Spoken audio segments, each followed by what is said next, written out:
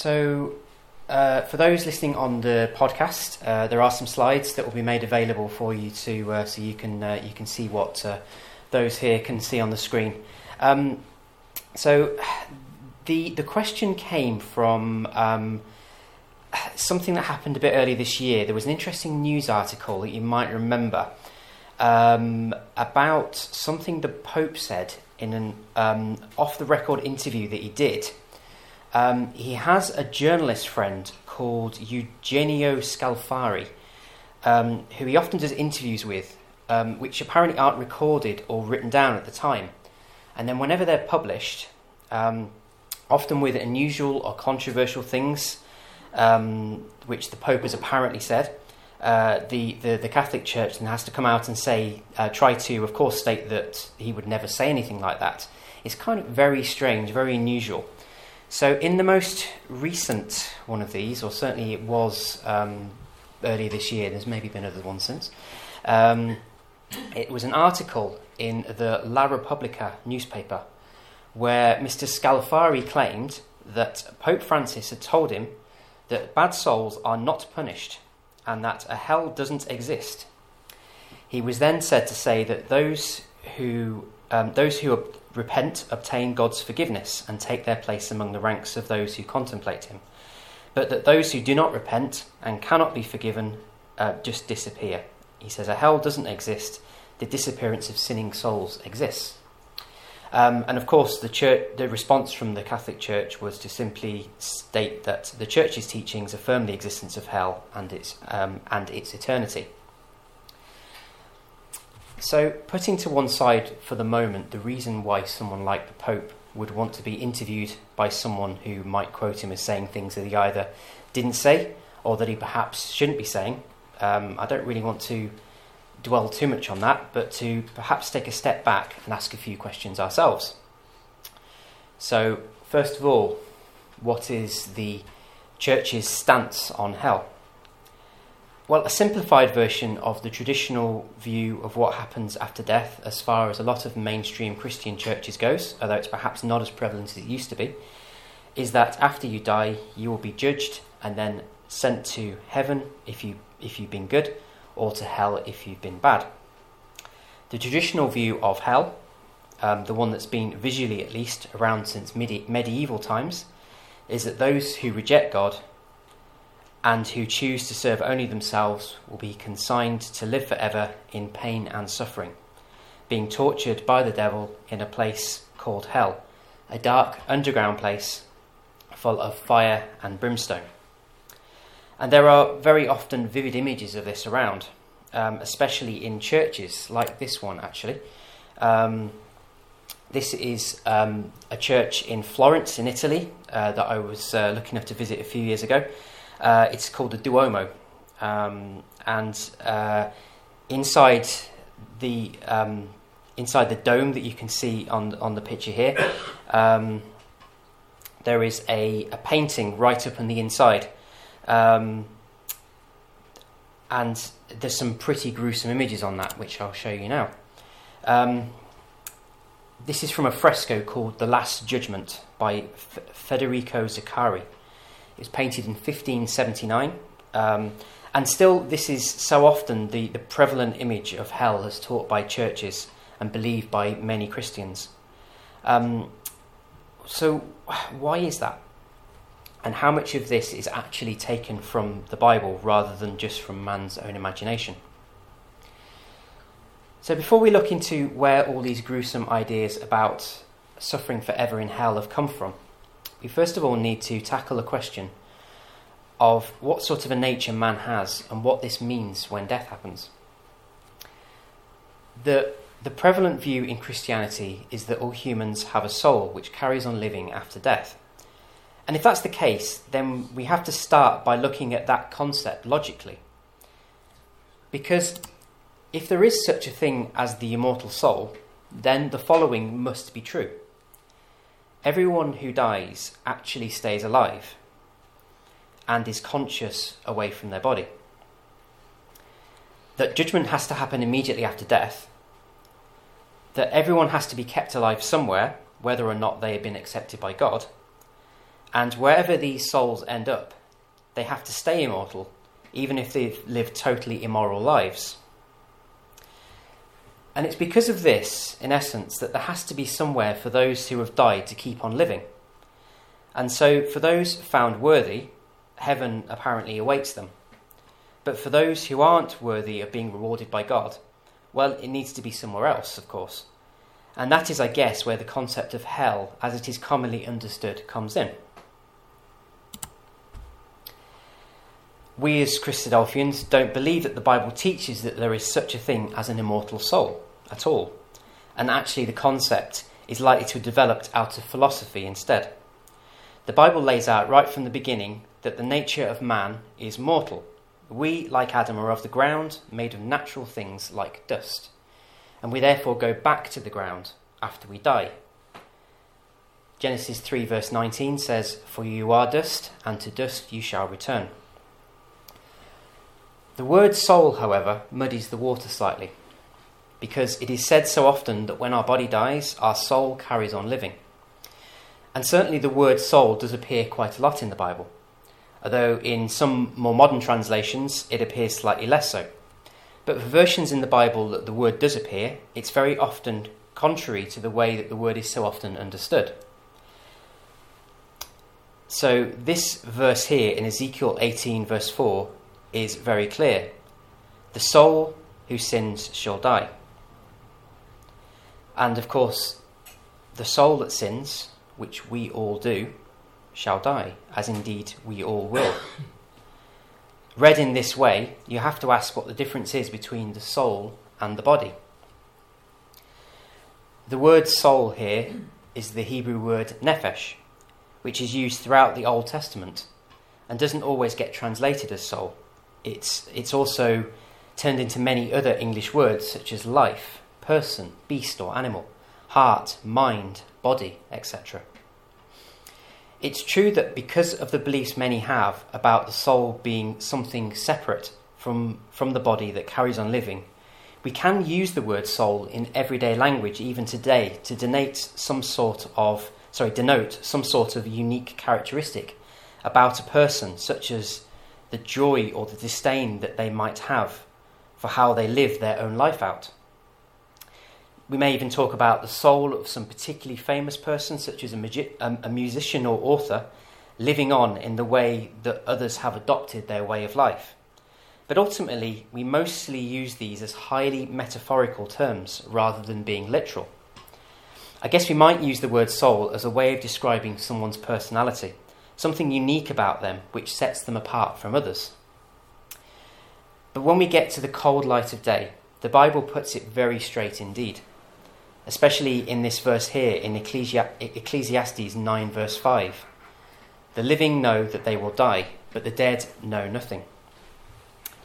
So we're left in no doubt in this verse that once someone dies, there is nothing left away from the body to carry on living other than their memory in the lives of others who are left behind. But of course, if that was that, well, there would be no hope for the future at all. And so the Bible, being clear that death means death, still gives us hope, which we'll come to shortly. So if there's no eternal soul and no hell, as I've claimed, and as we'll go into more detail shortly, then where did these ideas come from? Well, as I've already suggested, it appears that Greek philosophy has an awful lot to do with it. So I've put up a slide of a map of Hades, and we'll go into that shortly. Plato, who lived around 400 BC, believed in this idea of a place where people go when they die. It was very important in the Greek culture and continued on into the deep thinkers of Roman times too. These ideas carried on into the psyche of the Roman Empire. The idea of an underworld, a place where people went after death, and it was very much prevalent in those days. And aspects of that culture still exist today, as we know a lot about the names of the various gods they had, such as Hades. the god of all the underworld.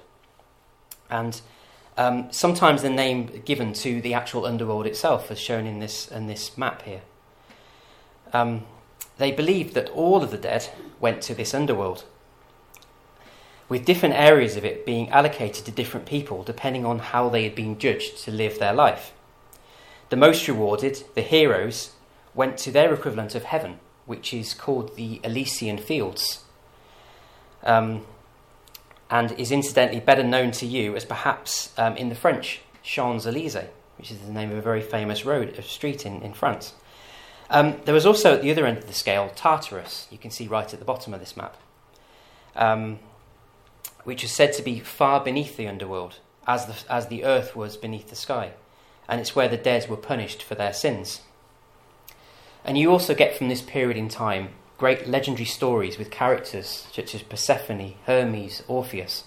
The Greeks could certainly tell a good story about their dozens or even hundreds of gods, and this all helped their ideas to stick with them.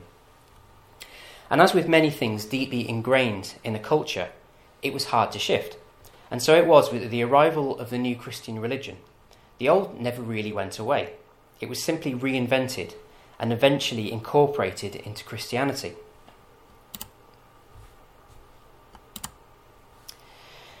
By the end of the 2nd century AD, when Emperor Constantine converted to Christianity, and it subsequently became the state religion, these ideas were really starting to become a part of how Christianity was at that time.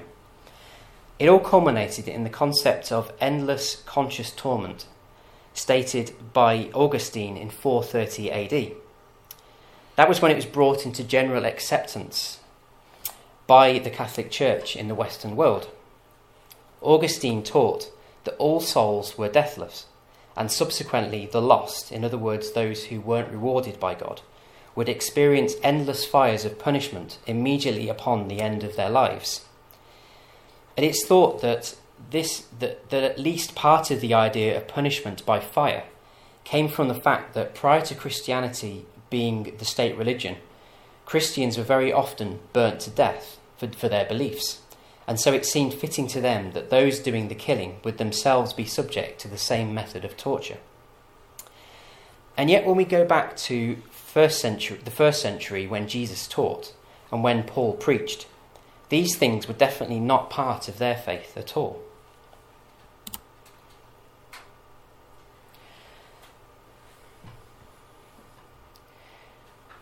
Yet, when we read our Bibles, certainly in older translations anyway, we still get the word hell mentioned, along with certain words and phrases in every version about fire and such like, which could suggest that hell is in fact real.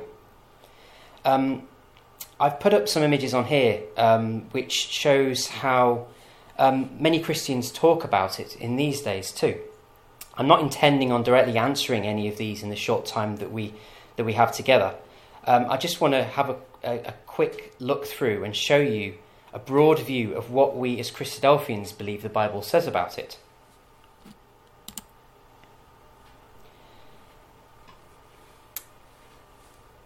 In the King James Version, the word hell is used a lot, but when you use more modern versions of the Bible, it is very often replaced with the phrase the grave. The version I tend to use most these days, the ESV, the English Standard Version, tends to quite often use what might be a strange word, Sheol. And actually that is a direct translation from the Hebrew, and suggests that the translators were perhaps struggling to find an English word with which they felt would be best used for translation purposes. Psalm 88 is a good part of the Bible to look at in regard to this subject, because it is written in a poetical way and so uses a lot of different words to mean the same thing. And as you can see in the title heading of the psalm, it's written by someone called Heman the Ezrahite. And I'm just going to read just these 6 verses from this psalm. It says, a psalm of the sons of Korah, to the choir master, according to Mahalath Leanoth, a maskil of Heman the Ezrahite.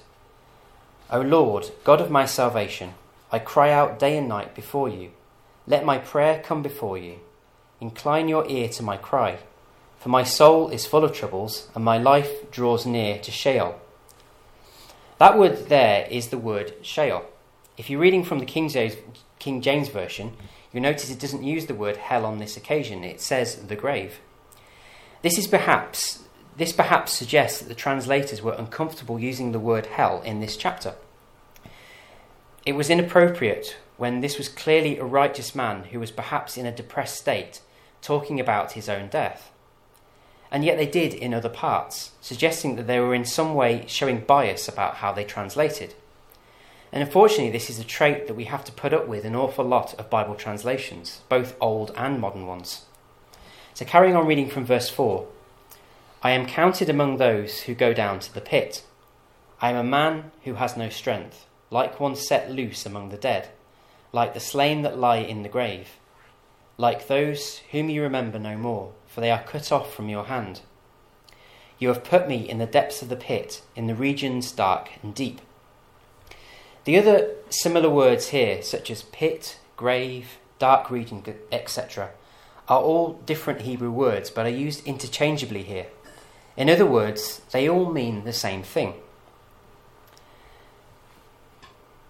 They are all ultimately the place where we are laid to rest at death. Incidentally, if that psalm is a bit too dark, you only need to jump to the next psalm, Psalm 89, written by the same man, to get a much more positive spin on his relationship with God and his hope for the future. And having these two psalms together shows to me that the Bible is a very honest book, showing what humans are like, that we all have good and bad times, and God chose to preserve this for us to read today, because we are ultimately no different. So I think that the vast majority of times when the word hell or Sheol is used in the Old Testament, it can fairly easily be understood as meaning the grave. And yet there are some verses which may present a problem. So let's have a look at a few of those. Deuteronomy 32 verse 22 is an interesting one. It says, For a fire is kindled by my anger, and it burns to the depth of Sheol, devours the earth and its increase, and sets on fire the foundations of the mountains. One thing that's very important to understand when reading the Bible is to get the context of a verse by reading the surrounding verses. And when you look at the preceding verses, you get the impression of a God angry with his people because they had gone after other gods and had disobeyed him. And one Bible version which I really like because of its extensive notes is the NET, the New English Translation. And its notes for the word Sheol here say the following. It says, Sheol refers here not to hell and hellfire, a much later concept, but to the innermost parts of the earth, as low down as one could get. These are mainstream Christian Bible commentators, and they are acknowledging that this can't be talking here about a place which many imagine hell to be. There are many other verses in the Old Testament which perhaps need explaining, and you can of course speak to me afterwards about those. But hopefully, with the vast majority being simply explained by it talking about the grave, it becomes easier to rest easy and not be concerned that I'm trying to conceal from you the truth about hell. We haven't talked about the New Testament yet, which was written in Greek. And there are two equivalent words to the Hebrew Sheol in the Greek. First of all, we have Hades, which takes us right back to that culture of the underworld and the gods of that time, which seems unusual, but we'll have a closer look in just a few minutes at why this might be. The other commonly used word, however, is Gehenna, and this is a very interesting word to have been chosen by the writers, and I want to have a look at this one right away, because it's generally the word used when the Bible talks about hellfire. Have a look at Mark chapter 9. It's a chapter where the ESV translates the word as hell, but also misses out a couple of verses about worms which are left in the King James Version. So I'm going to read Mark chapter 9 from verse 43. It says, If your hand causes you to sin, cut it off. It is better for you to enter life crippled than with two hands to go to hell, to the unquenchable fire. And if your foot causes you to sin, cut it off. It is better for you to enter life lame than with 2 feet to be thrown into hell. And if your eye causes you to sin, tear it out. It is better for you to enter the kingdom of God with 1 eye than with 2 eyes to be thrown into hell, where their worm does not die and the fire is not quenched. Now, a surface reading of that passage might leave you thinking that hell is a very real place. But actually, Gehenna refers to, or certainly suggested that it could refer to a very much real place, a real place that Jesus and his disciples could have visited whenever they wanted. On the slide here is a picture of the Valley of Hinnom. It's just south of Jerusalem, and it was apparently a rubbish dump for all the unwanted things to be burned for all to see. And apparently even criminals were burnt there. And it appears that Jesus may have been using this example as a very graphic way of teaching his followers a lesson. Not that they were in danger of being burned in hell forever, but that if they didn't turn to God and purge their lives of things which caused them to sin, then there would be no hope for them other than being treated like a piece of rubbish or a criminal once they've died, rather than the alternative that the passage mentioned, to enter into the kingdom of God, a concept which I'll talk about shortly. So let's now have a look at the other Greek word, Hades. Some parts of the Old Testament are quoted in the New Testament when the Hebrew word Sheol gets translated into Greek and becomes Hades. Again, there are some awkward verses which need a bit of explaining, but I just want to focus on one verse for the moment which hopefully shows quite categorically, to me at least, that hell as a place of eternal torment cannot be real. It's in Revelation chapter 20, and it's in verse 13 and 14. And you'll notice here that the ESV again uses the actual word untranslated, Hades, rather than the word hell. So Revelation chapter 20, reading from verse 13. And the sea gave up the dead who were in it. Death and Hades gave up the dead who were in them, and they were judged, each one of them according to what they had done. Then death and Hades were thrown into the lake of fire.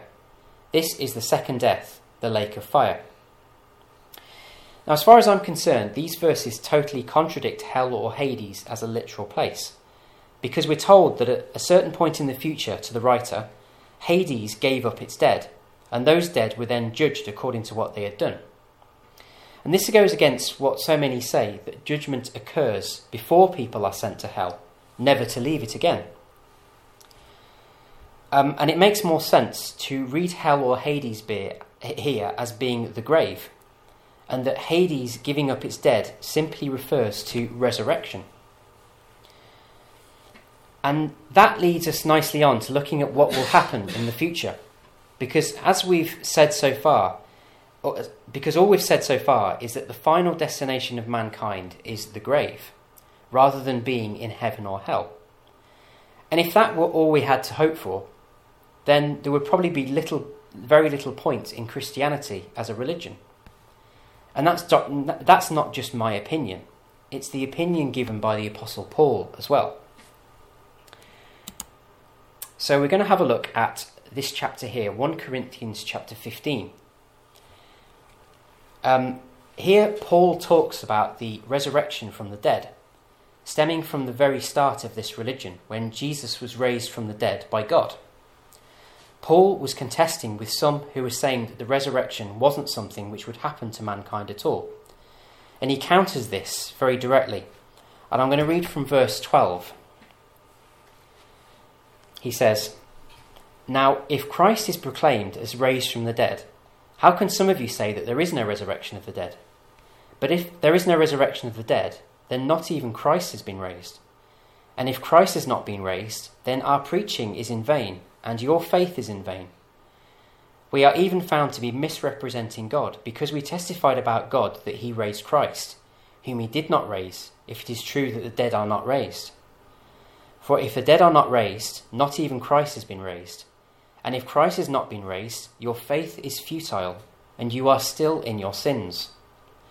Then those also who have fallen asleep in Christ have perished. If in Christ we have hope in this life only, we are of all people most to be pitied. But, in fact, Christ has been raised from the dead, the firstfruits of those who have fallen asleep. For as by a man came death, by a man has also come the resurrection of the dead. For as in Adam all die, so also in Christ shall all be made alive, but each in his own order. Christ the firstfruits, then at his coming those who belong to Christ. There's clearly an awful lot to take in those few verses. But what he appears to be saying is that Christ's resurrection wasn't a one-off, but it was the firstfruits of a resurrection in the future, in which all who follow him, and in fact elsewhere it is suggested that anyone responsible for judgment too, will be raised from the dead. In fact, those who are currently dead and are awaiting judgment are talked about here as being asleep. It's there in verse 20. This isn't a literal sleep, but it shows that those of us who have a hope of resurrection are as likely to wake up in the future as any of us who go to bed at night. Paul doesn't talk in this passage about judgment, but there is a verse in the Old Testament which shows us how this fits into things, and it's in Daniel chapter 2. If you think about the concept of death being asleep, then this verse meshes so nicely with that it's very hard to ignore in the context of what we're thinking about today. Daniel chapter 2, verse 2. Many of those who sleep in the dust of the earth shall awake, some to everlasting life, and some to shame and everlasting contempt. And this suggests that many people will be resurrected by God at some time in the future, and that after being raised, some will be granted eternal life, and others won't.